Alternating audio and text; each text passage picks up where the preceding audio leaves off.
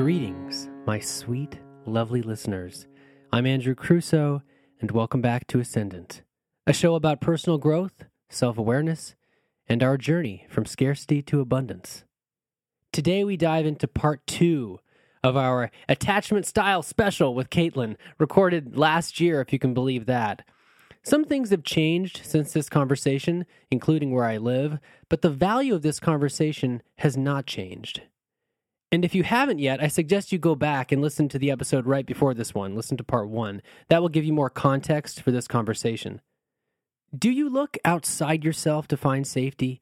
Or are you like a cork floating in the ocean screaming, I must control, I must control? How do we live with the knowledge that every relationship is imbued with impermanence?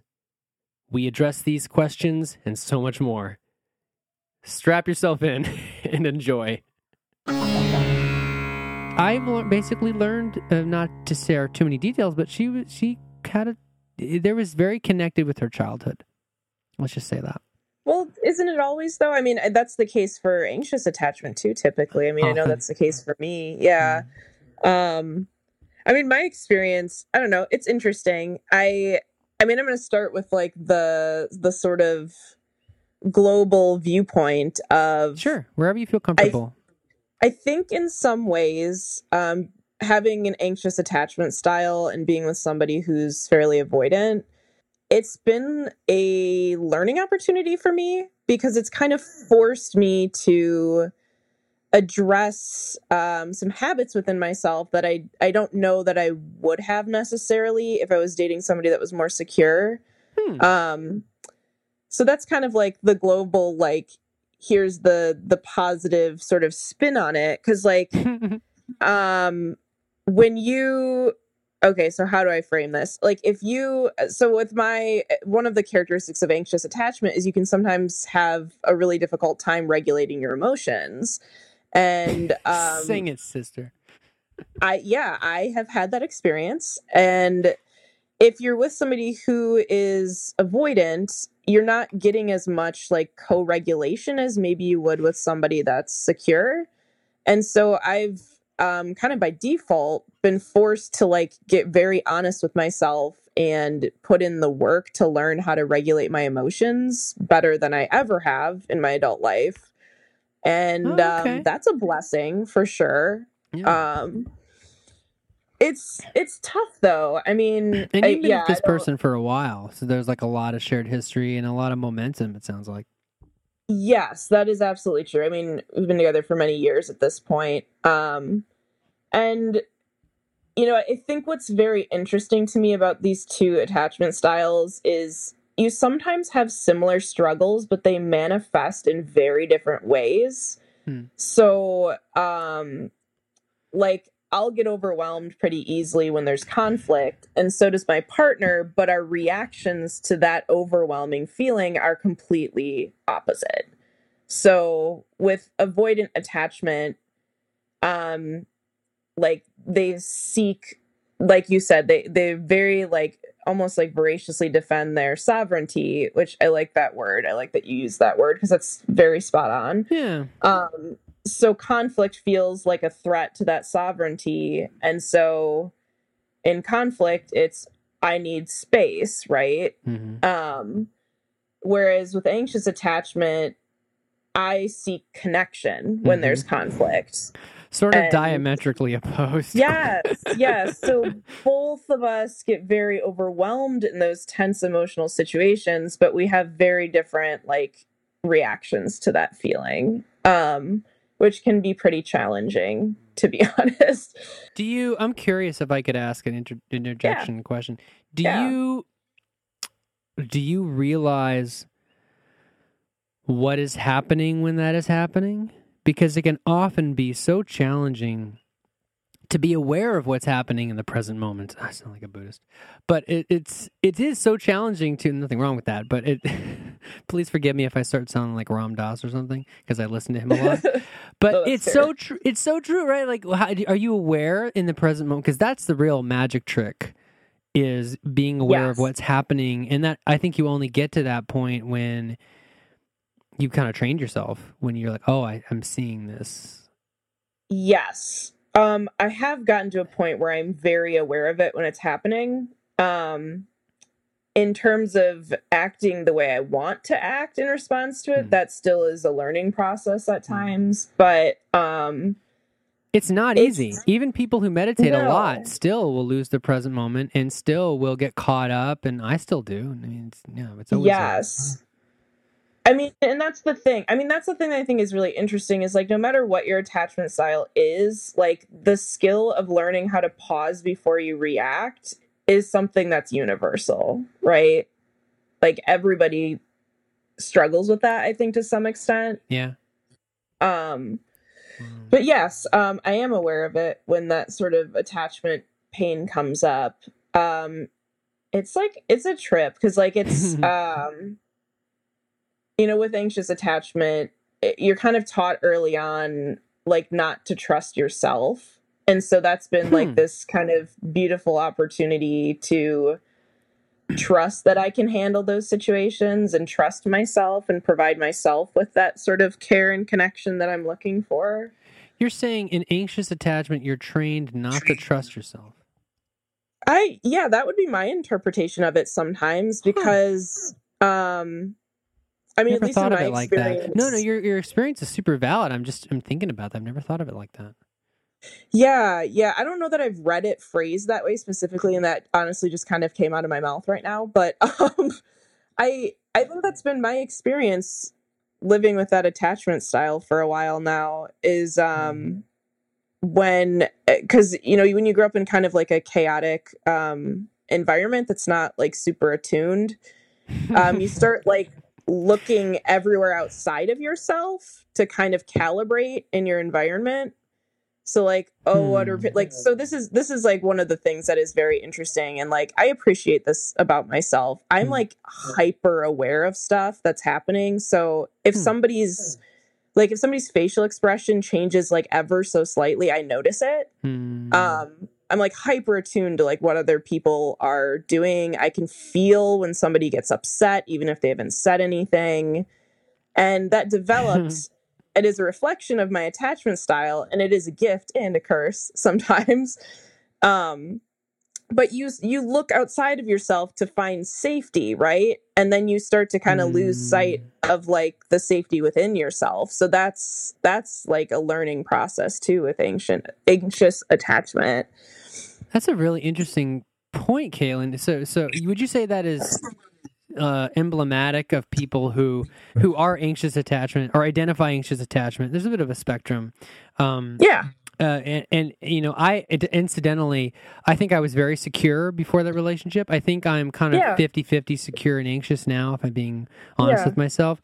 And I think that's going to continue to improve. But looking for security outside yourself is such an interesting way to frame. There's a lot of truth in that, of being anxious, because when you're anxious, what do you want? You want that reassurance. You want this person to be here, you know, even if you're not like necessarily touching them, maybe they're like talking you down, or they're being present and they're assuring you that they're going to be in your life. And yes, that last one especially, like that's my like sticking point all the time is like, just tell me you're going to talk to me again. Like that's all I need. Like I just want that reassurance. It's too real, Caitlin. It's too real. Yeah. Can you relate? Yeah, I can. Yeah. And what's helped me kind of self-soothe in various times in my life is that, well, there's a couple things. And one thing is, you know, having, in as much as possible, like a pretty good network of friends. Even people who, because unfortunately, and I was kind of guilty of this in the relationship with the avoidant person, who had a lot of good qualities. But was very traumatized and other things. You know, a lot of times when people get into something, especially when they're in the NRE, the new relationship energy, they tend to, you know, let their friendships wither a little bit sometimes. It's very, very easy to neglect friendships. And that was a good learning experience for me. Yeah, to make sure you maintain those connections, those social connections. I mean, I knew that. Oh, we all know that, yeah. right? but you know, when you're in a puppy love stage, and you're like, this person's the best. You know, this is like my favorite person. You know, Yeah. It's a very interesting balancing act. Have you had any insights in terms of? I mean, I think that's more challenging, obviously, in the puppy love stage in the first like few months where you got all that new relationship energy. But I think the thing that's really helped me is having that social network and just kind of redundancy, and getting comfortable being by myself, and that, you know, meditating and journaling. These are all things we've all heard before, but how many of us actually do them? You know, if you take do these little things, and just generally, the thing that also, like, the main thing now that really helps me is kind of jaded. It's a kind of a jaded thing to say, but it's also kind of beautiful, and it's also pretty Buddhist, and that is just the concept of anicca. Have you heard the word anicca before? That sounds really familiar, but you're going to have to elaborate. So it means impermanence. It's the Pali, or I think it's the Pali version of impermanence. And you just realize in your gut, you know, there's this old saying, knowledge is a rumor until it lives in the body. And when you get that in your gut, that anicca is real, it's part of being a human, that every one of your relationships is imbued with anicca. Every one of your relationships is... this is not a secret Buddhist podcast, I swear, but this is just like something that is very active in my sphere, especially in the last few years, of like, even the person you love the most, can I sound like really like an oldie and just like a terribly jaded person? Just go for it. Even the person you love the most, your best case scenario, your best case scenario is that they hold your hand at your deathbed, which is cool. Right. The second best case scenario in my head, and your mileage may vary, is that you get to hold their hand at their deathbed. Right. And the more likely case scenario is that you grow apart. And none of these are bad. No, Where the pain comes in is the clinging. The pain comes in thinking that this is, you know, even people who are married for 30 years, there's no guarantee, right? Right. So what happens when you live with that? When you live with the knowledge of anicca, when you live with the knowledge of impermanence in every interaction, and you really have it in your head, this could be the last time I talk to this person, and I am not perfect at this by any means, but I'm much more aware of it than I used to be. Suddenly, every interaction becomes a little more precious, a little more special, a little more magical. You know, like you just have this one opportunity, you know.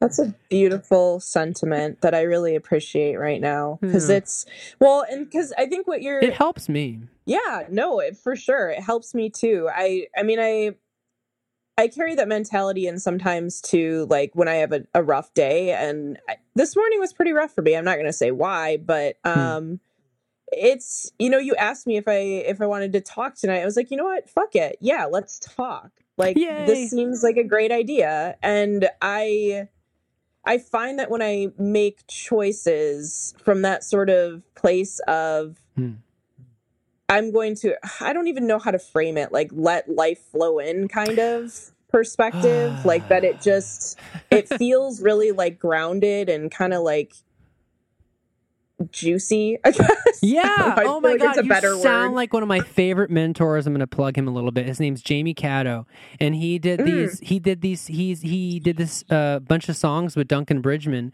and they traveled around the world and made this band called One Giant Leap. And there's an intro. It's this world fusion thing, and they interviewed Kurt Vonnegut and Ram Dass and what's the other guy? Eckhart Tolle. And they've recorded with Asha Bosley, one of these great Bollywood singers. And a lot of their Oh. songs have these intros, and you remind me of one of their intros. And I forget. I don't know. Man, I'm not good at identifying voices to names. It might be Kurt Vonnegut, but I don't think it is.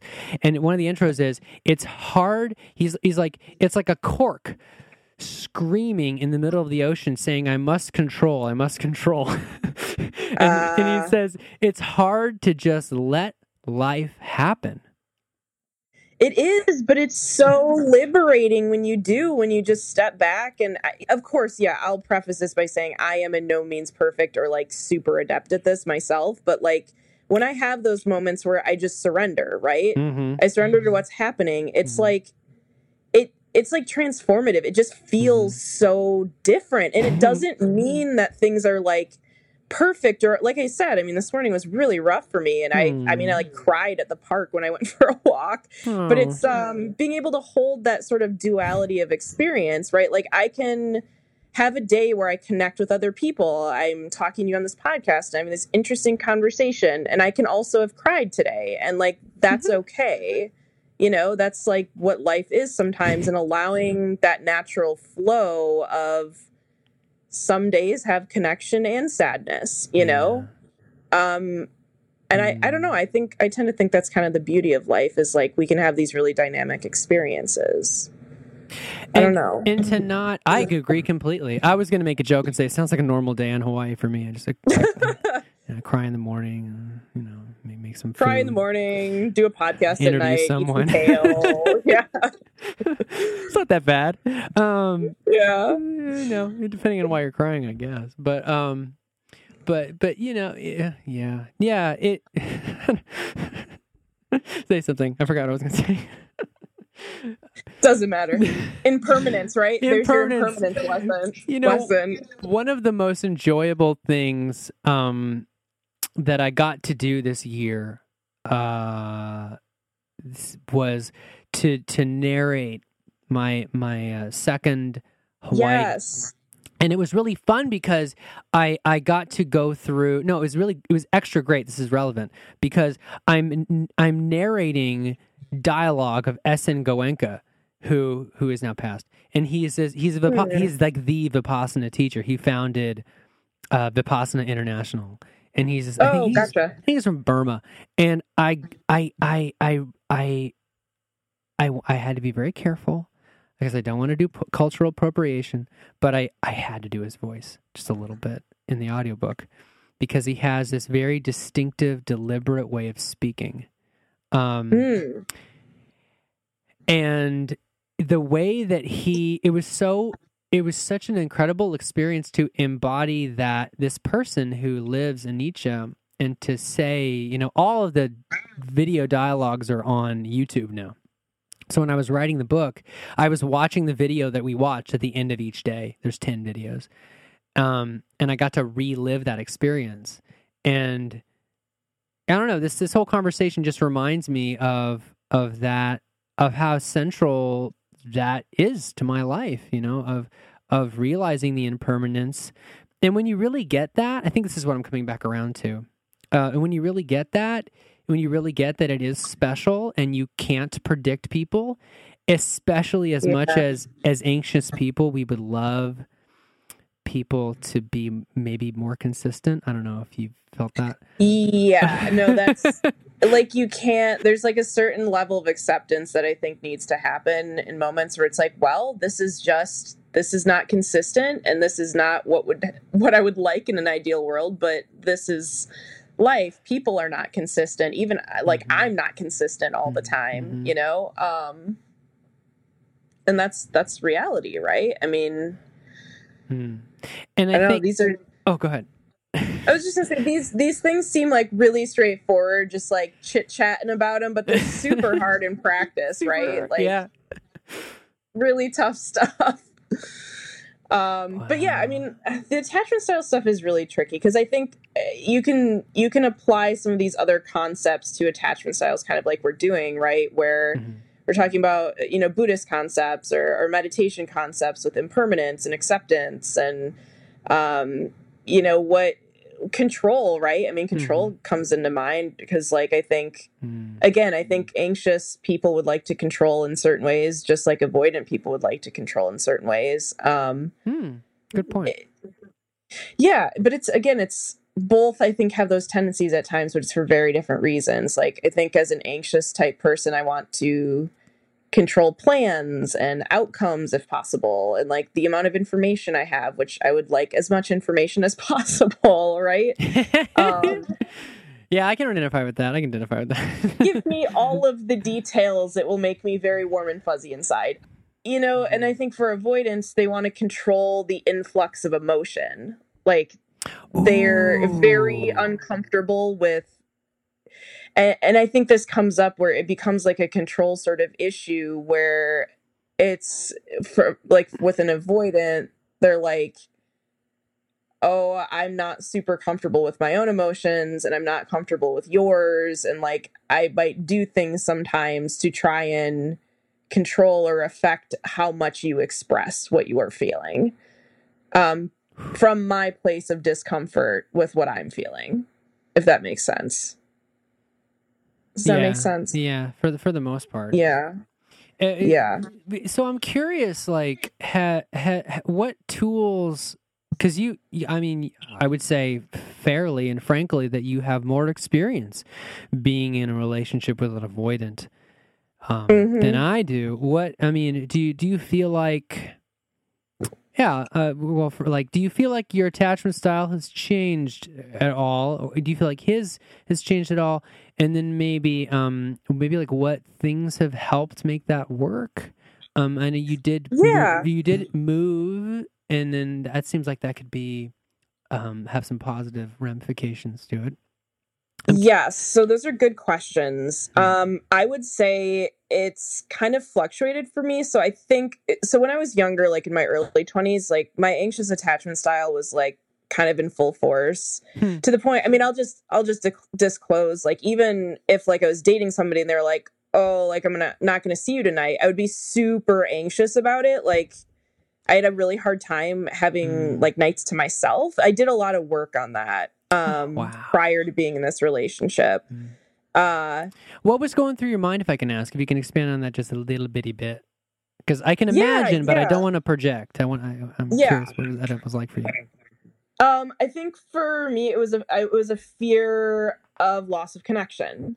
I was afraid that it meant something more than just like somebody taking a night to themselves. That it was not just for them. That it was about the relationship. That it meant the relationship was on rocky ground. It was like a fear sort of response for me.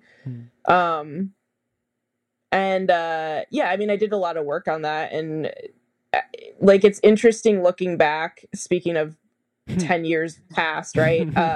And how I was in college, I was very much the person that I always wanted to be out. I wanted to be around people. I didn't like being home by myself. And I think that reflected my struggles with my attachment style in some ways.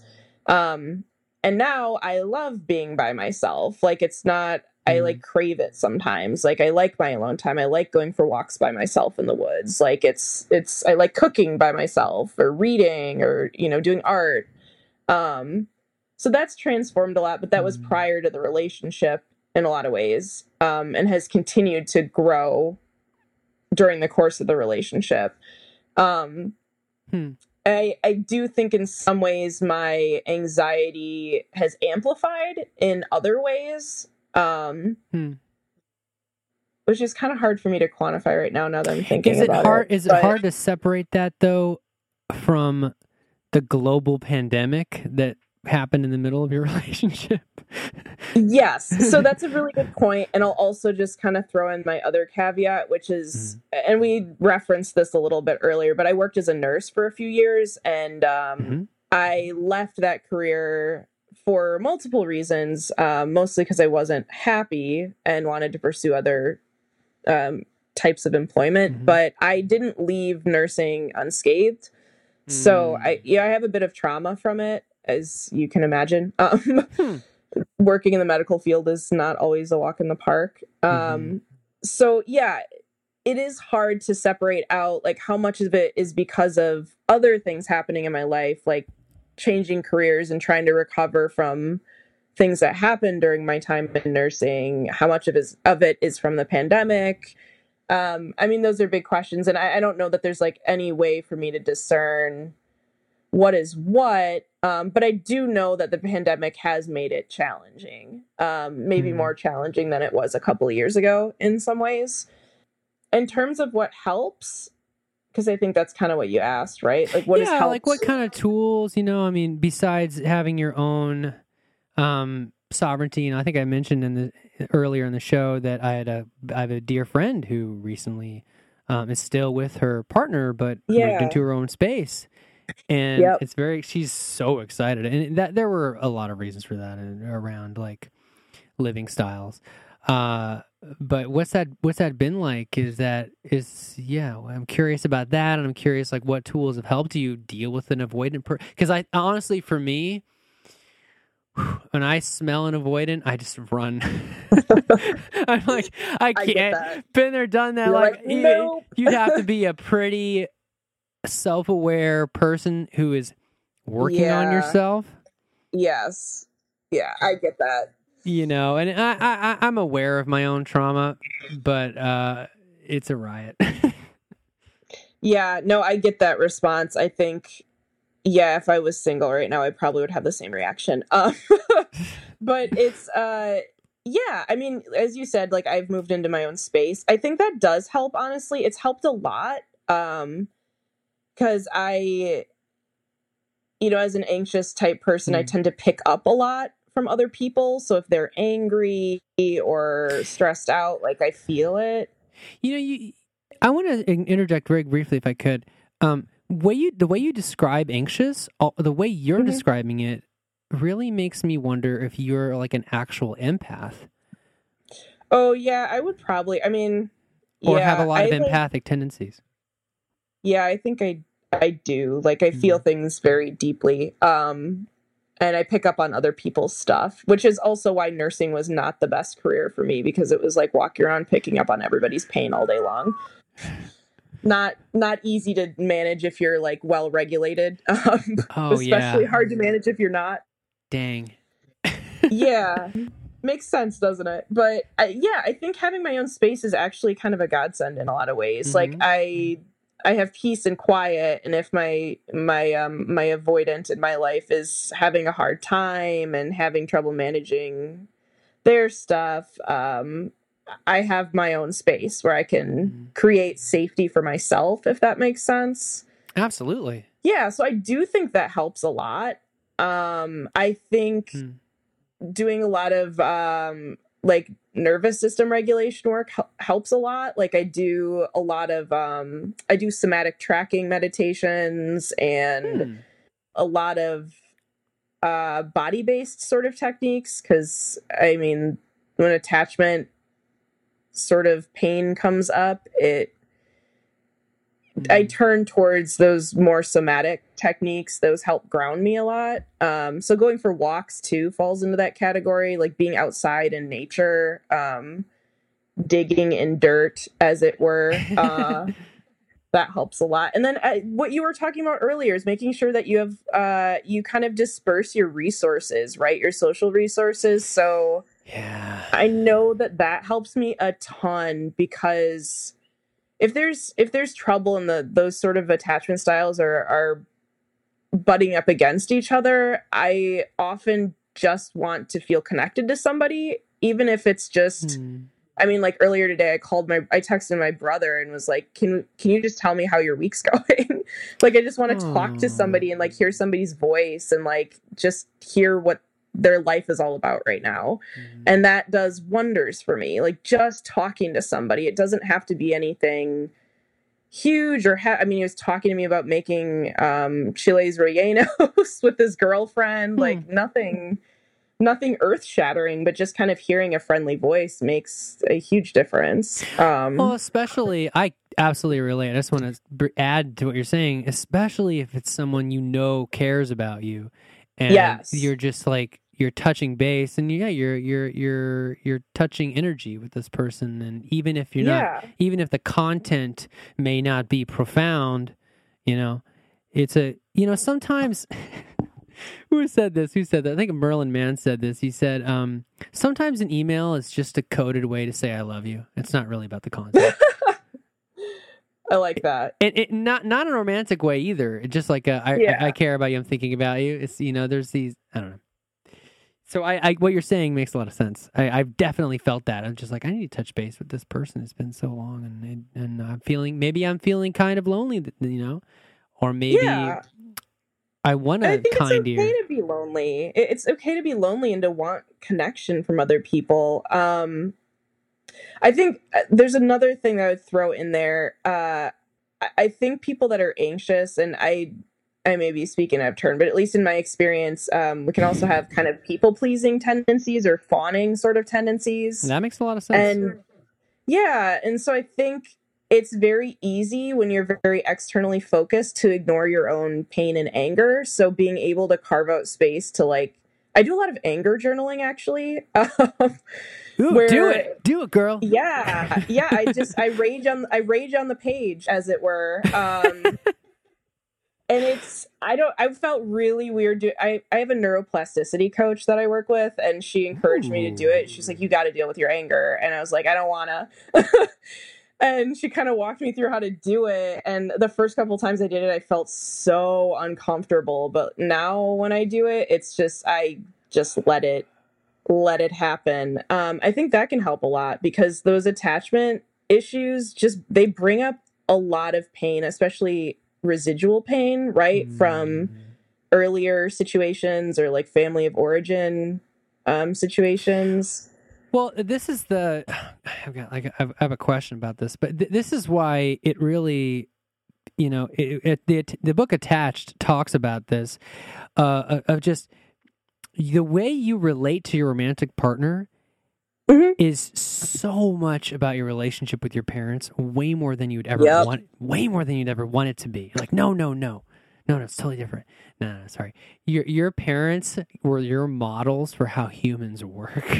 And and if you're having a problem, I'm going to preface this by, if you're having a problem, it predicates you looking at that. It predicates, if you're having a romantic problem or even an interpersonal friendship problem, it is often connected with some wound from maybe not small kid time, as they would say on Big Island, but it might be from your teenage years. It might be, so bringing awareness to that. I think a lot of folks don't really think about that, of wow, what's my relationship like with my mom today? There might be something there that you could heal, even if your mom's gone. Or even if your mom's a really problematic person, you could journal, like you're saying. You could write out a letter to her and never send it, and even doing something like that can be tremendously healing. Oh, I'm a big fan of letters never sent. I do a lot of those too.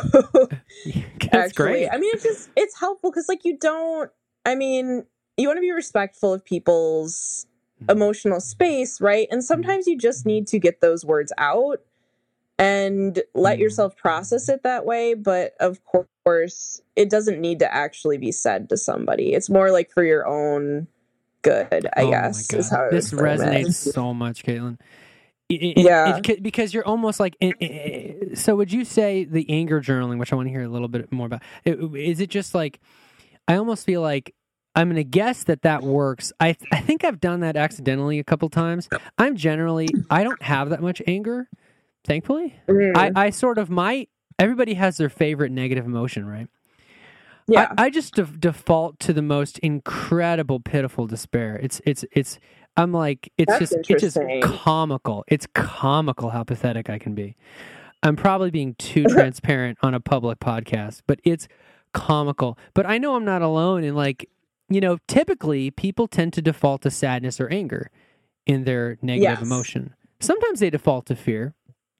I was going to say that's more of mine. Terror. My pitiful baseline is terror, or I just start oh God, what is happening?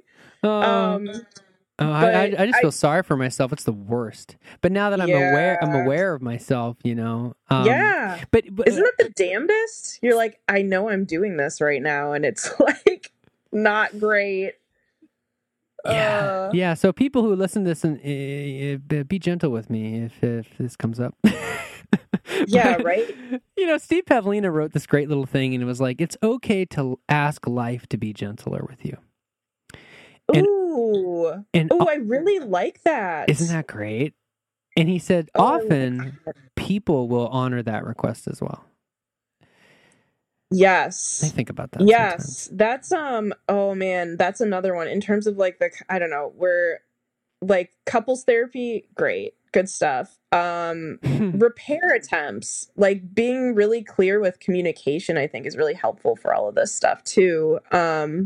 Which can be a challenge, but I spend a lot of time thinking about how I'm saying things to people and how can I ask the right questions? How can I, like repair attempts, right? So I don't know if you're familiar with that term. Yeah. Could you please enlighten me on what a repair? I have a guess of what that is, but please. Yeah, so this is something I'm learning more about recently, but if you're in a conflict with somebody, whoever it is, right? It doesn't have to be a romantic partner, it could be a friend, a coworker, family. It's phrases you would use to express that you're invested in the situation that's happening and you want to reduce conflict or tension. So it can be anything from like, hey, can you please be gentler right now? That's why you made me think of this. To that felt or if they say something that's bothersome to you, oh, that felt really critical. Can you rephrase that? Or I know I didn't say that right. Can I try again?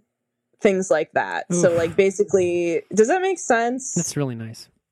Yeah, isn't it? I really like it because it's like this sort of offering, right? Of like, we're in this situation and it may be really uncomfortable for both of us, but here I'm trying to like make this easier for both of us.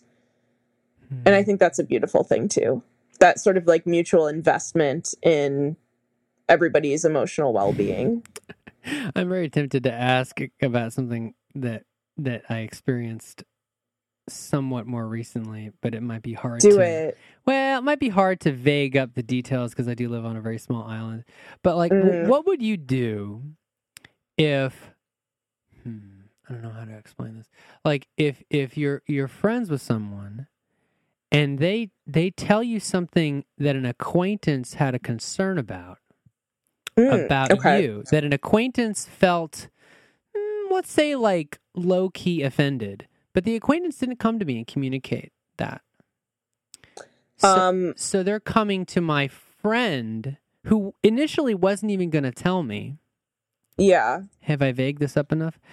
And it's a relatively minor thing, but it's just like, I don't even know which handle to grab on that suitcase.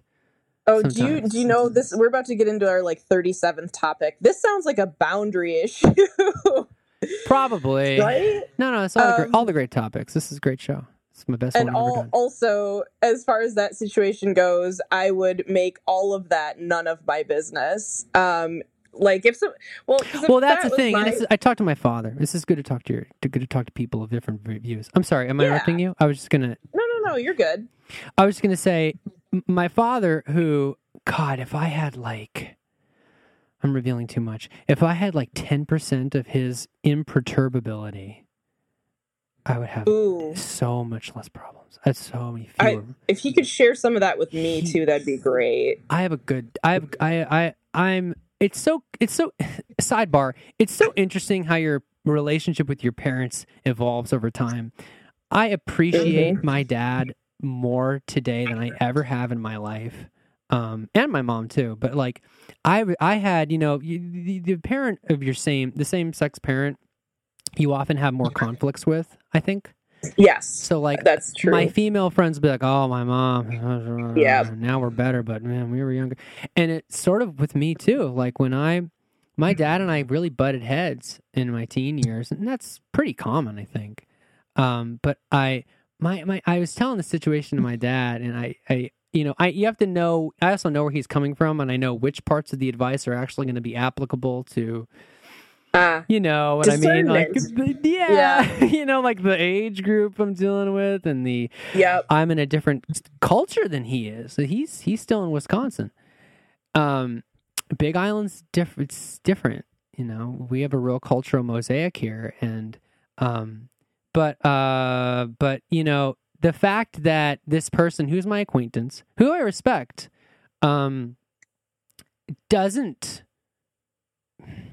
is coming across as not a great communicator, let's say.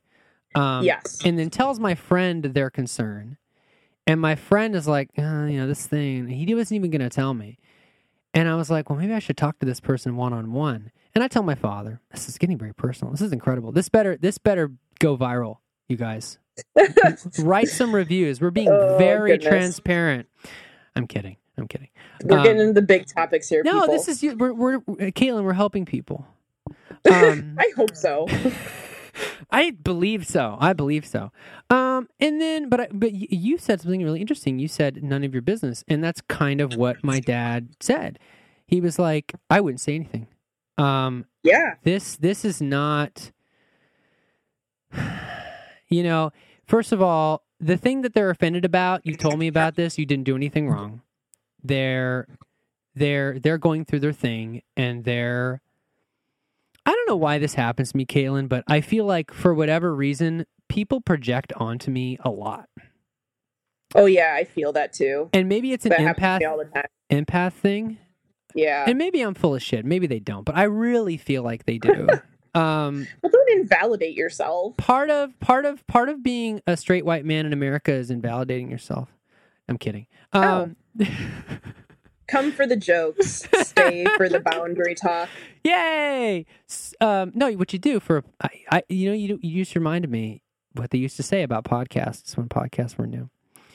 They used to say, you come for the topic and you stay for the personalities. Yeah. I think about that a lot. It's an interesting question. I'll tell you my sidebar. Please tell me about why that's relevant. But okay. But yeah, anyway, what do you think? Yeah. What do you think? I mean, this is a person who's not coming to me. Someone who I am going to run into because there's only really like 100 people near my age. But not really. But yeah, what do you think? What would you do? I mean, I haven't given you that many details, but that's the emotional. I think you've given enough. I think you've given enough details. The scenario makes sense. I would set boundaries with people involved. So the friend conveyed this message from the acquaintance to you. I would just be clear with the friend, like, hey, if they want to talk to me directly, that's great. But like, I'm not having a conversation about this. That's good. I'm going to write that down. That's kind of what I would do. Like a thanks, but no thanks. And then I would not bother myself with whatever the acquaintance had said. Because if it was something they were offended by that you did. So here's the thing. This is the kind of person who says things behind people's back.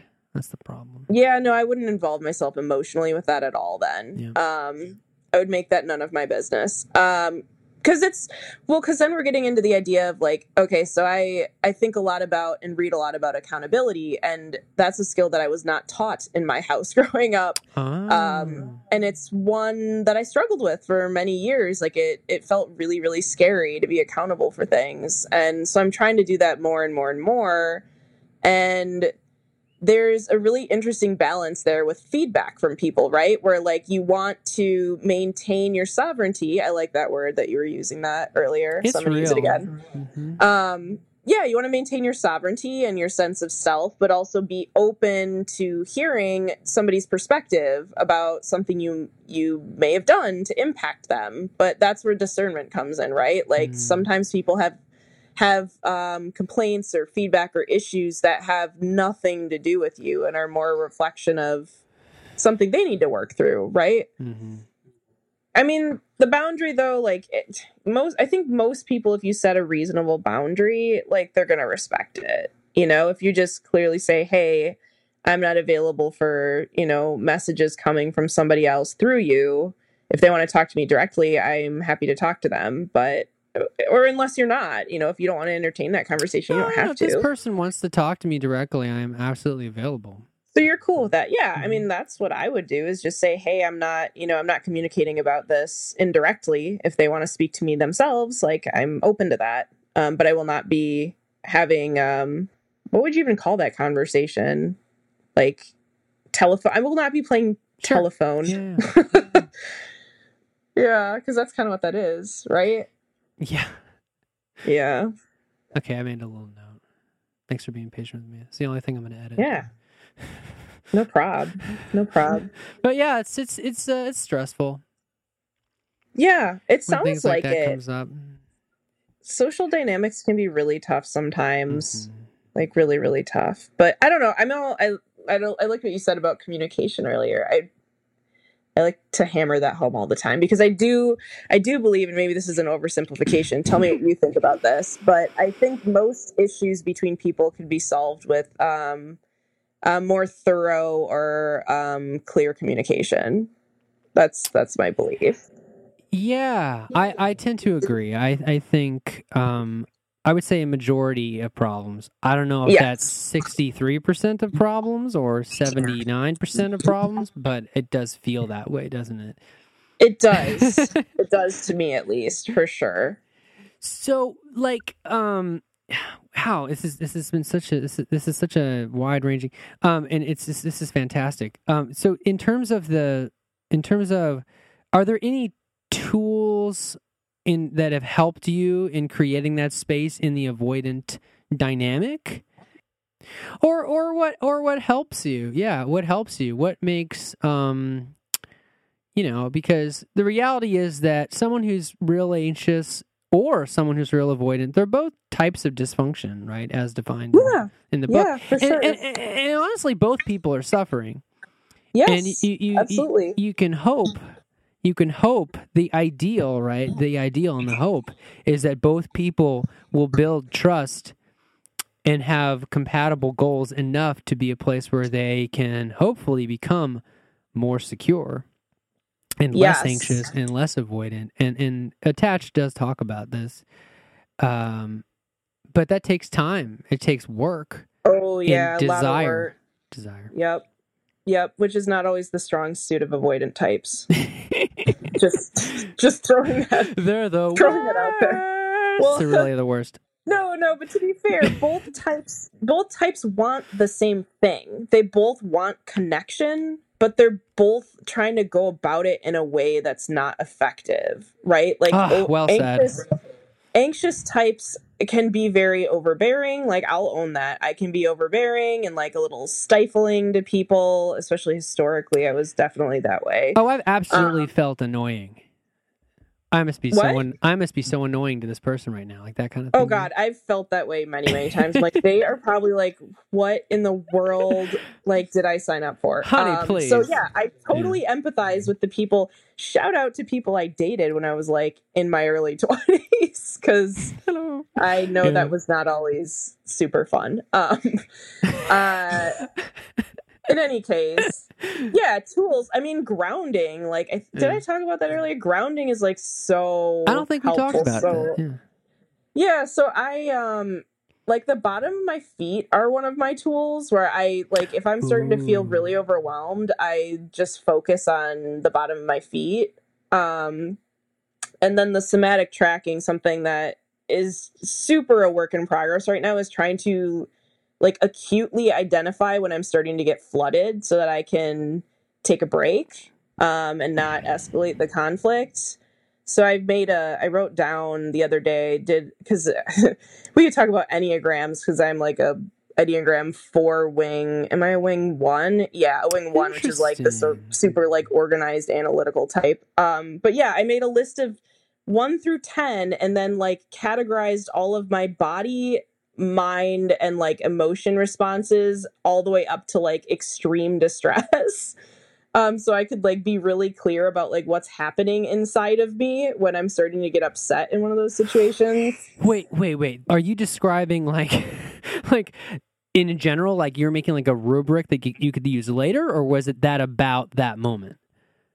Oh, that I can use later. So like, for instance, I can't remember which number it is, but if I start fawning, right? Like, you're familiar with like the fawn nervous system response. Yes? No?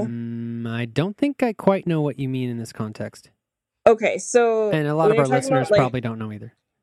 Okay, well, I'll do a quick little explainer. So nervous system responses, you have fight, flight, freeze and fawn. People don't always know about freeze and fawn, but fawning is like when you get into really intense distress, your nervous system starts to get activated. But the way you behave in response to that is it's kind of like people pleasing in a way. So what it looks like is like, oh no, please don't go. Don't leave me. Like, oh, I'm sorry. It's my fault. Like, what can I do to fix it? That sort of response, which I can sometimes go into. It's something I'm working on. But so I can look at my list and be like, okay, I'm at like a 6 if I start fawning. Like, I'm definitely getting flooded. I need to like check in with myself, ground, maybe take a break. So it's almost like pacifying, if I'm hearing you or understanding you correctly. Yeah, kind of. Yeah, in a way. It's like appeasing. Appeasement. It's self-abandonment at its core, right? Yeah. Like you're like ignoring your own needs, your own autonomy to like try and get somebody to like choose you, essentially. Yeah, that would be my summary of it. But yeah, I mean, knowing, like I think awareness is like really crucial with navigating these situations. So like knowing like what's happening to me in these situations. When am I going into like sort of pattern behavior and what can I choose to do differently? Like and I think, that's something I've been working on with my neuroplasticity coach is anytime I'm in one of these situations and I'm getting distressed, staying in my lane, I guess would be a way of framing it. So like instead of worrying about what the avoidant is doing, like where am I at? Like what do I feel? Like what do I need right now? Because it's really easy for me to ignore that in those situations. I want both of us to become more secure because that's just a much healthier, stable way to exist, right? Like for everybody. Yeah. That's my goal.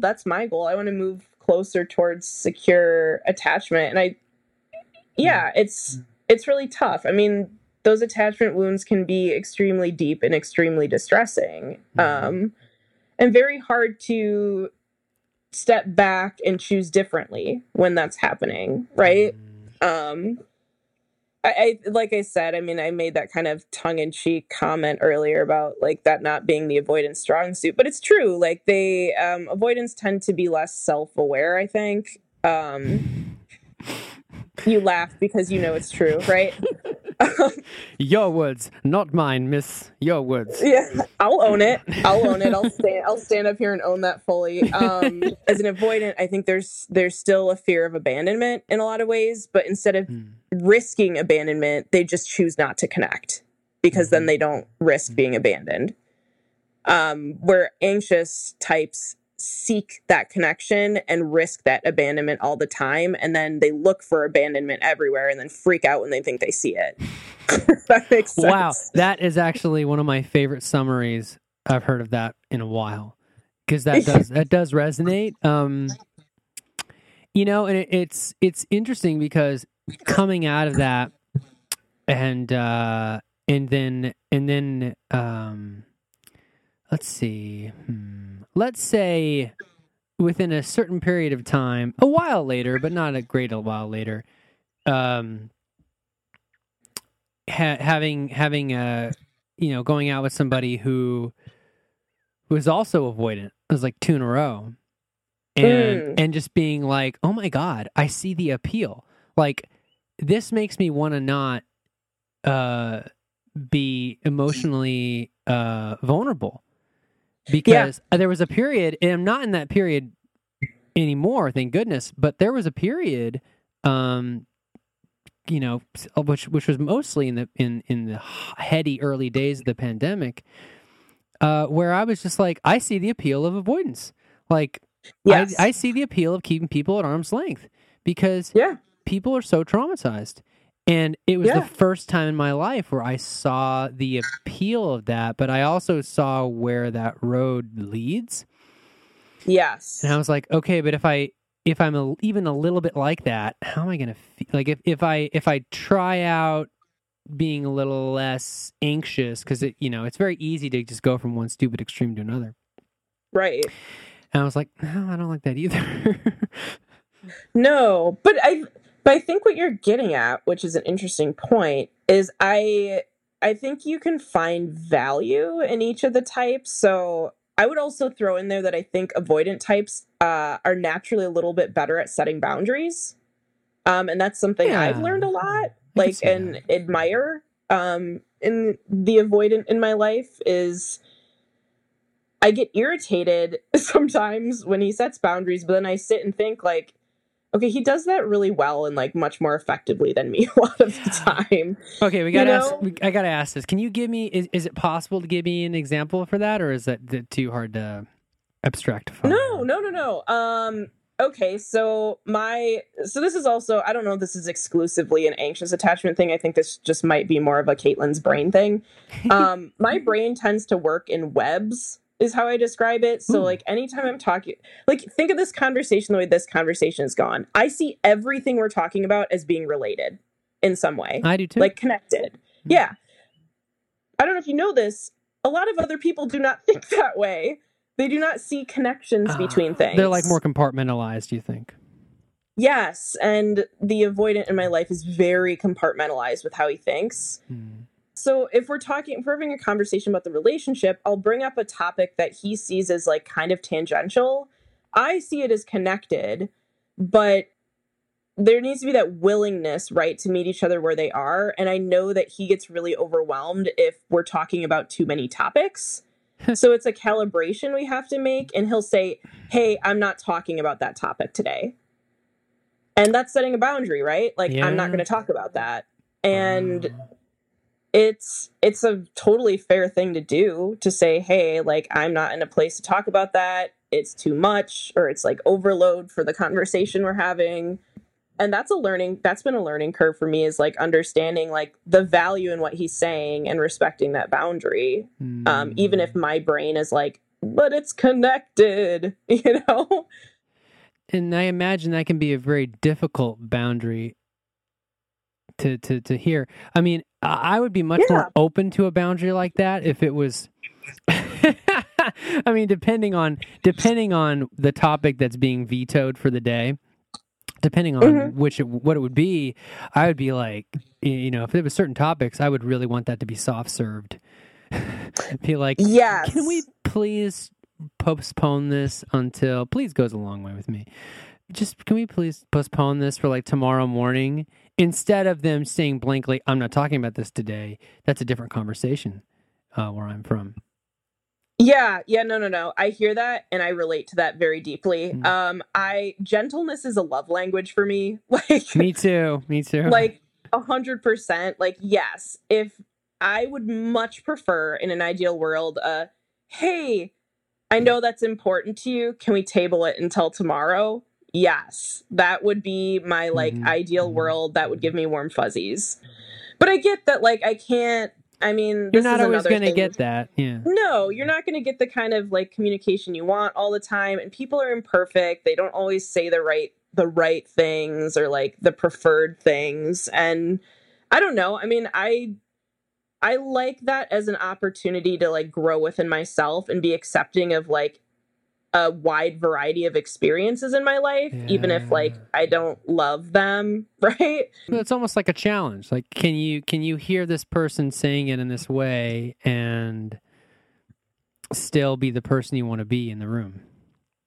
Right. Yeah, that's exactly what it is. It's like, okay, like they're setting this boundary. I don't love how they're saying it, but like, who am I right now? Like, and this I think is also a strategy with some of these situations. And I learned this from a couples therapist that we only saw for like a month, because there are a lot of red flags with her that we ultimately were like, I don't think this is a good fit. Tell me a red flag. Tell me a red flag. She, multiple sessions, tried to tell us that electromagnetic fields were maybe affecting our communication with each other. And I don't know what she was all about, but like my partner is like super not open-minded about stuff like that. I'll like entertain it out of curiosity sometimes and be like, yeah, tell me more about that. But he was just like, what the hell? Like, so yeah, that happened. Sorry. I believe in some things that some people might call woo-woo, But same that for sure. But that I'm so sorry. We've lost all of our astrologers. I know. I mean, comedic pause. I respect people that have different beliefs, but wait, where were we going with that? Oh, you were talking about the red flag from your therapist, and then what helped? Yeah. Oh, that was a red flag. Yeah, because she told us something. That's what I was getting at. Is she gave us some piece of advice that was actually like really useful. She warned you about the EMFs, but then she told you she told you advice about love. She did have some really good advice, weirdly enough, but it was just like a little stressful to have that sort of agenda pushed on a regular basis. Should have talked to her about the UFOs. I know. I feel like she would have gladly conversed about that. That's something else we talk about on this show. But yeah, so that was a red flag. Oh, values. Oh, I remember it was. I knew it would come back. She encouraged us. Yeah, it always comes back. She encouraged us to, in any situation, when you're pausing and kind of considering what you want to do, like how you want to behave, asking yourself, like, what are my values? And like, what can I choose in this situation that aligns with my values? And I thought that was a really valuable piece of advice, because if you're in a situation and, like my partner set this boundary and didn't do it in the most gentle way, and like, I don't love that, and it's kind of hard to take in, what are my values? Okay, I value respecting people, right? I value considering the, what's the word I'm looking for?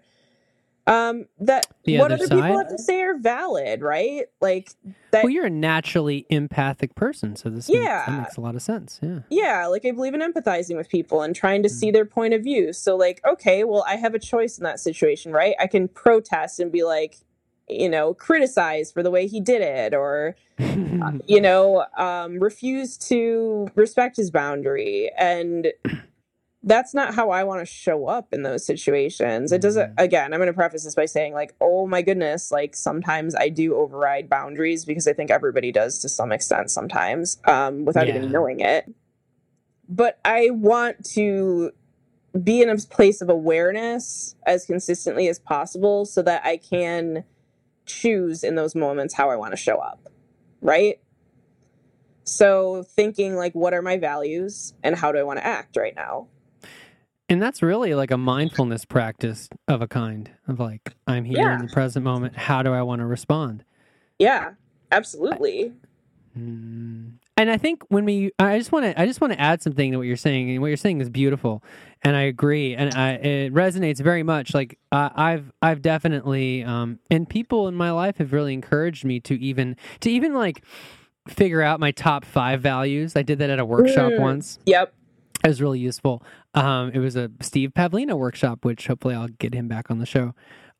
He's been a big positive impact on my life. Very passionate about personal growth. Probably more passionate about personal growth than anybody else you'll ever meet. Did you send me his name a while back? I probably did. Yeah, I think you did. He writes very useful stuff. Yeah. And he does some good, he used to do, off and on, he'll do some good YouTube stuff too. But I ranked my values, and it was a very enlightening experience. But I think when we throw around the word values, at least I used to, when I was, again, in my early 20s, I would be like, whoa, that sounds really like it's almost like a lofty idea, You have values. And it's very easy to be like, whoa, that's one of their values. And I really wish someone would have told me, values are just what you find valuable in your life. It's not complicated. Mm-mm. It's not fancy. I think some people get kind of fancy. And that's fine if you want to be fancy, but really it's like you're a person, you have in theory free will. You get to decide how you show up. Some people have more privilege than others. But we have a certain amount of will, and we can decide what's important to us. Yes. And in my experience, if we really decide, like, okay, what are things that are really important to me? Some easy ones might be honesty, or playfulness, or humor, or spontaneity. Creativity. Creativity, huge one. Yeah. And if we can get in touch with those values, we can, exactly what you're saying. We can be more intentional, right, about how we're responding. Like, am I embodying what's actually important to me, or am I reacting, right? I think that's the difference. If you're not present, then you're just going to react. You're just going to like act out of your whatever lizard brain, I guess. Yeah. Yes, this is accurate. And I just want to interject that because I think people get fancy with values, and it's really not. It doesn't have to be. It's just, how do you want to show up? Like, what kind of person do you want to be? That's kind of what it comes down to, you know? Like, what do you want to do with your time? It's that too, right? It doesn't have to be complicated. And what do you feel drawn to do? You know, it's kind of what I was talking about earlier, that sort of expansiveness that happens when you realize everything's impermanent. You know, everything's anicca. Everything's like arising and passing away, including like your people, you know, every person you know, everything you've ever seen will be. You know, there's this really funny thing. I'm going to quote Merlin Mann again because he's also a big inspiration on me. Every cup you've ever held is, in this great span of time, just you're holding it in this brief instant where it's temporarily unbroken. Oh, I think that's pretty profound. And that's very interesting. Yeah, and it's, he's not wrong. And I just think if we can embrace that temporariness, I hope I'm not taking you off your point, but this all reminds me. It's like that web you're talking about, right? Then we can just be more intentional and present and be like, okay, this person's showing up in this way. They may be anxious, they may be avoidant, they may be secure, they may be disorganized, hopefully not. And I have to decide, and I was talking to a friend who's in a relationship with someone who's avoidant, talking to a friend recently. And I was like, this person, I think I mentioned it before we started recording. Yeah. This person's not going to change. Yeah. Or very slowly. People do change, you know, give them 20 years. They do. I believe that, change. Yeah. But it's often in the span of decades, right? Right. And it's like, you get to decide if you can tango with the dance that he's doing. Yes. You know, and you keep coming back with me with these concerns that don't seem like they're really changing. And, you know, my heart goes out to her. You know, oh, man, I feel like I could have an interesting conversation with her. You'd love her. She's fantastic. Yeah. But that's a good point. Yeah. Well, and that sort of awareness, though, I think that you're getting at, to me, that's freedom. That, like, every moment we have, you can choose differently, right? Like, even if you choose something and you're like, well, that did not turn out how I wanted, you have another moment right after that where you can choose differently. And I've found that, like, super reassuring, that even if, like, I'm in a conflict or something, right? And things are, you know, I like speak out of turn or like raise my voice a little bit and get really exasperated or whatever it is, I can choose to ground into my feet and take a deep breath and, you know, soften my voice and offer repair. Like, it's, I don't know. I think the whole navigating the complicated sort of dance between attachment styles,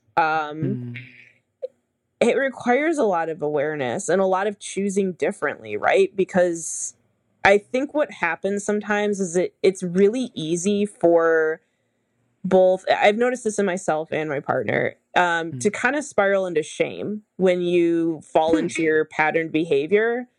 Like, oh yeah, and I'm doing it again. I beat myself up. Yeah, like, oh crap, there we go. And I know you feel it like kind of viscerally, like in your gut, like, ick. I just like did something that I am not like happy about myself for doing. And then it's so easy to go into like toxic shame about it. But I think I was gonna say, and that could be as simple as you just pushing them to visit you when they're wanting a quiet day. Yeah. Right, exactly. Or like talking just a little bit too much when I can see that my partner's like glazing over, and I'm like, oh my God. You know how it is. To be fair, I bet when you do interject something, it's probably something that needs to be said. It's like the thing that people aren't saying. But yeah, that really bothers people sometimes. I love it. I have that habit where I don't know if this is like an empath thing or something, but I tend to see things about people that they may not see about themselves. And if you say that to people and they don't want to hear it, or they don't want you to tell them that, it can feel really invasive to them. So it's not something I do super, super often. They'll be all like, I feel seen, and then they run away. Yeah. Or they're like, that's not how I am.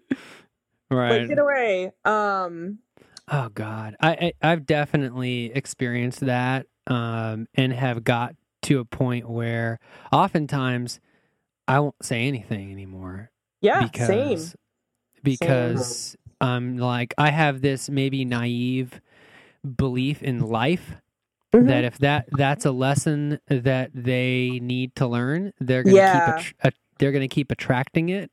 Yes. Until they get it. Yes. Because I've experienced that. I've been the fly. I've been the cork in the ocean. Yes. And it's also difficult to see yourself clearly. Yeah. Like there's definitely, that's like, that's one of the things that I always appreciate about communicative partner is I learn things about myself and they learn things about themselves, and hopefully we're gentle and loving and like, hey, did you know you do this thing, and did you know? And it might not even be like a negative connotation. It might just be like something funny that they do, but yes, it sounds like go ahead. I was just gonna say, like, that's why I like love communication so much, is because I learn so much about people, and I think people are so interesting and like precious, and I don't know, like I don't know, I believe in people, right? Like I believe people are good, and I like how you said that, like you're kind of like learning about people, and you learn about yourself through talking to people, and I don't know, that's like one of my biggest motivators in life, is like I just want to talk to people. Like, well, you're on the right darn show. But there's this book series. I'll be honest, it's kind of weird, but it's pretty good, and it's called The Law of One books, and it's a philosophical book. They're kind of out there, but the content is really useful. I don't necessarily think that it's all like to be taken literally, but one of the things they say in the Law of One books, the concept of the books is like, there's like the whole galaxy is like kind of self-aware as like a thing.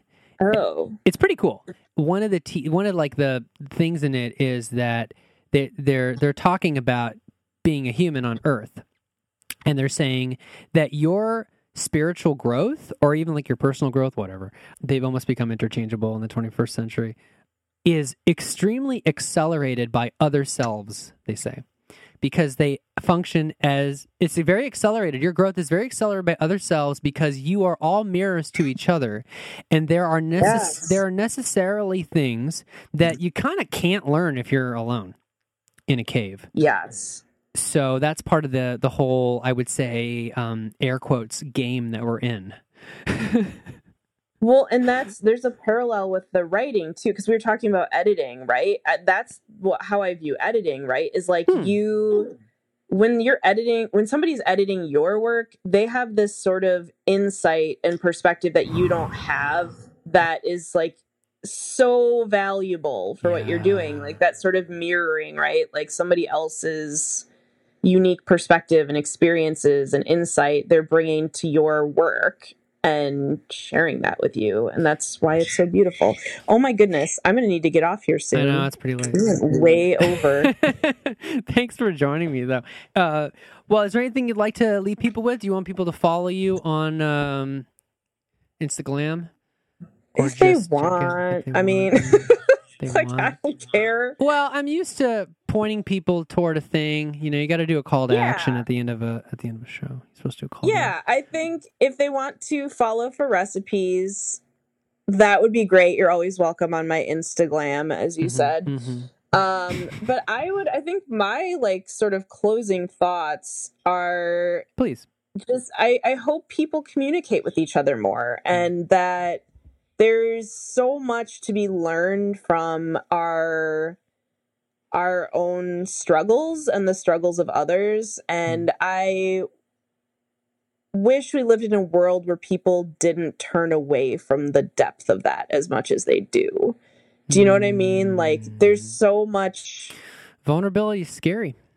Yes, it is. It's really scary. And I get that. And I empathize with it greatly. But that's where life is, as far as I'm concerned. I don't know. Sing it, sister. Yeah. Yep. Mic drop. Hey, well, thanks for being on this show. She just dropped it. Thanks for having me. You're very welcome. I just want to hit the button. Okay, this is it. Like and subscribe. Wait, no, that's YouTube. Leave a review on iTunes. Thank you. I love you. And there you have it. Part 2 of the Attachment Style Special. Thanks for tuning in. This week, we'll have a bit of a different bonus on the Patreon. Once again, that's patreon.com/HelloCrusoe. We're going to have some video bonuses that are going to be really fun and surprising. I want to say thanks again to everyone who supported the show in any way, whether you've left reviews on Apple Podcasts, Google Podcasts, even just subscribing at andrewcrusoe.com/podcasts. You can listen to this on Spotify now, if that's your thing. And just thanks for being here. I'm so thankful for the experience of holding this space and having these conversations in this show. And I can't wait to share more with you. I'll see you next time. Mahalo.